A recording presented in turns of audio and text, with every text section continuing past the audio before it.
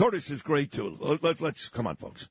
Noon to 1 every weekday morning. He gets great ratings here. Does a tremendous job hosting overnights on the weekends. He's the only guest I've got that's on every day. In fact, I say now we're a six-man show. It's me, Lou Ruffino, Justin Ellick, Noam Layden, Joe Nolan, and Curtis Sliwa. And he's on every day because he's great. Every day he's great. He's the icon. He's the legend. He's Mr. Guardian Angel himself. And hopefully, if I have any power, I'm going to make it happen. Hopefully, the next mayor of New York City, my dear friend Curtis Sliwa. Good morning, Curtis. Yeah, thank you. What am I, John Havlicek, best six man in all of talk radio on the #1 show in America. Let's be clear, not in the tri-state area in America. But let me get down to this, because I'm the only one who will pimp slap you around and let you know when you're off the beam. Here it is. You had a very dear friend in South Carolina, Nancy Mace. Oh, right? I just spoke to her on Saturday, Nancy Mace, for like 20 minutes. She's going through some very difficult times. Exactly. So she's having Surus.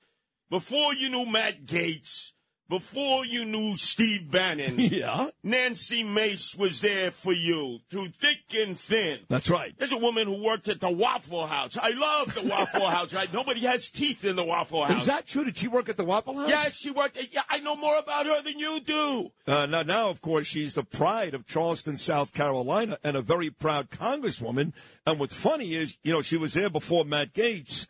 She was one of the, as Newt Gingrich called them, one of the traitor 8 that voted to kick out Kevin McCarthy. And I was furious with Nancy. In fact, we stopped talking for a good month, and I blamed it on Matt Gaetz. What a fair-weather friend you are. Knives are out there. And the architect of that was not Matt Gaetz. Who was it? It's the guy you're having on in the 8 o'clock hour from the War Room, Steve Bannon. Oh, I love Steve Bannon. Now you love him. Oh, my God, I love him. Has mastered what everybody knows out there. Just go up to Sid and say, "Oh, I listen to you every day, Sid. You're the greatest radio guy of all time." If Pol Pot could do that, Stalin, Hitler, you would love them too. Admit it. Well, I mean, Stalin and Hitler may be a stretch, but not out of the question. Exactly. Not out of the question. And they know. But you have to add the second part. See, if you go, "I listen to you every day," it's okay. But Bannon said, and I quote, "I told Katsimatidis last week, you've got one great show, that's Sid." That's what he said. So well, he ain't going to a step further. He ain't going to say me because I'm his enemy, right? He sure ain't going to say me. Well, do you guys know each other? No, but where's the money for that fake wall they were going to finish? Remember, they were going to finish the Trump wall. That guy's going to be in jail for that. He scammed all the money, but you won't even mention that. No, because he didn't do that. Well, that's just not true. Of course not. He said, "I listen to you every day. You're the best." None of this is true. I mean, none of this. You are too much, Sid. They know. And by the way, Justin Ellick, I love the fact that the Eagles are crashing and burning. They were on their way to the Super Bowl, no doubt. Great team. And then they kicked George Norcross out of his executive box at Eagles Stadium. Why? Because he put up an Israeli flag with an American flag in solidarity. A Jewish owner kicked out George Norcross, proud Jew from Camden County. Sid, you made a ruckus about that. I made a ruckus about that. Yes, we did, yes. And notice the curse of Norcross is on the Eagles. They've crashed and burned now twice in a row. Yeah, I wonder if it does date back to that. They've lost 2 in a row, but 3 out of 4. They haven't looked good since then. And they took it on the chin from Dallas. Now, all of a sudden, you have a great 3-team race atop the NFC with the 49ers, who won again yesterday, the Cowboys, who blasted the Eagles. It is no longer written in stone that the Eagles are going to win the NFC. That is not done. Oh, and the curse of Taylor Swift on the Kansas City Chiefs. Oh, all of you out there said, "Oh, it's so good. More people are watching. All the Swifties. That's true. Look at what has happened to the Chiefs. They are falling apart. They are turning on one another." I mean, in all fairness, it looked like they won the game. Patrick Mahomes with the touchdown pass late to beat the Buffalo Bills. They called offsides on the offense. It's the curse of Taylor Swift. I know, but did you see Mahomes go nuts? He went nuts. Of course. But you're right. Look, the last year's Super Bowl matchup, Philadelphia and Kansas City, both of those teams have hit some hard times here. So I'm just saying, don't be surprised if this year's Super Bowl, you ready for this? It's going to sound crazy. Dallas, Miami. Could well be. Roger Staubach versus Bob Greasy. Oh. Troy Aikman versus Dan Marino.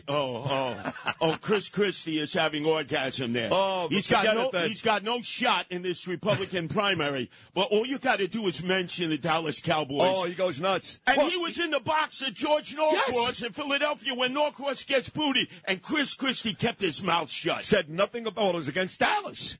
Whenever Eagles play, he's with Jerry Jones all the time, this fat, stupid Chris Christie. Exactly. By the way, Donald Trump did make it his business during our conversation on Saturday to tell me that he does love the Curtis Sid segment the most on WABC. Are you kidding? He hates my guts. You know that, Sid. If you had mentioned my name in that room at Cipriani, he would have said, you and Danielle, you can go back there into the kitchen. Curtis, well, wait a second. Well, I remember, I think, I didn't listen all the time like I do now. Now you become my favorite guy. Back then, I liked you, but I didn't love you. But I know you weren't very nice to Trump. It was very stupid, but that was you. So why does he not like you? What did you do exactly? We've had a love-hate relationship for 30 years. Is that right? On and off, on and off, on and off.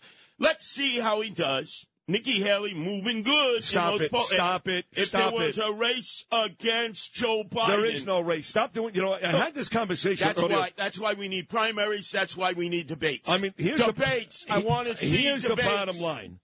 You have to win the conference championship to get to the Super Bowl. I'm so tired of, if the Chiefs win the AFC, the team with the best chance to beat them is a team that has no chance of going. You have to win the conference championship before you get to the Super Bowl. And the conference championship right now between Trump, Haley, and DeSantis is not even competitive. Forget about a close game. Look, so you can't get to the Super Bowl without beating Trump first. I like DeSantis, but, the numbers don't lie. In our business, the numbers don't lie when we get our ratings. You certainly let the whole world know how well you're doing, and rightfully so. It's tough. But when the numbers are bad, hey, the numbers don't lie. Everybody likes, look, my guy was DeSantis. Haley's doing very well. I want to see debates.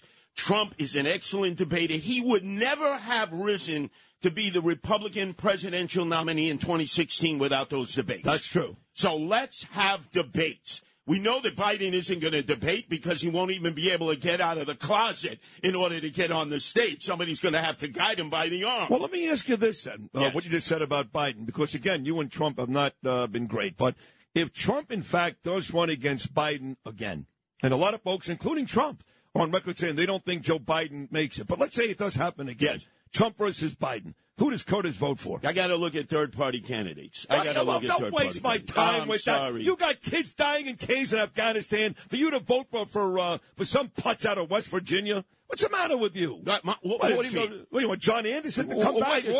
John Anderson, that's right. Remember, that was the great Ronald Reagan who beat Jimmy Carter back then. And you know how Jimmy Carter lost? He refused to show up on the debate stage in Baltimore. There was Reagan, there was John Anderson, and people said, wow, Ronald Reagan isn't as crazy as they made him out to be. Debates. I want to see Trump debate, whether it's Nikki Haley, DeSantis. No, it's not going to happen. Oh, excuse me, what? He will debate the Democrat nominee and destroy them and win the presidency again. Let's go on to this, something we can agree on. Yes. You and I must put together a coalition to stop Andrew Evil Eyes Cuomo. There is a movement now to have him become the mayor of the city of New York. You broke this story, and I've given you credit everywhere. This poll that you did. Poll came out last week where, again, in a hypothetical election today between former Governor Andrew Cuomo and current Mayor Eric Adams, Cuomo wins that by 20-plus points. Kills him. It's not even close. Now, again, you're going to say, well, if he runs against Gillibrand, keep in mind, if he runs against Adams, he beats him by 20-plus. How do you and I stop that? Look, he wants to be mayor. He wants to have 2 notches on his belt, destroying New York State and then destroying New York City. Now, do you know this for a fact that he wants to be mayor? I know this for a fact. Right. He had an interview yesterday with Cindy Adams.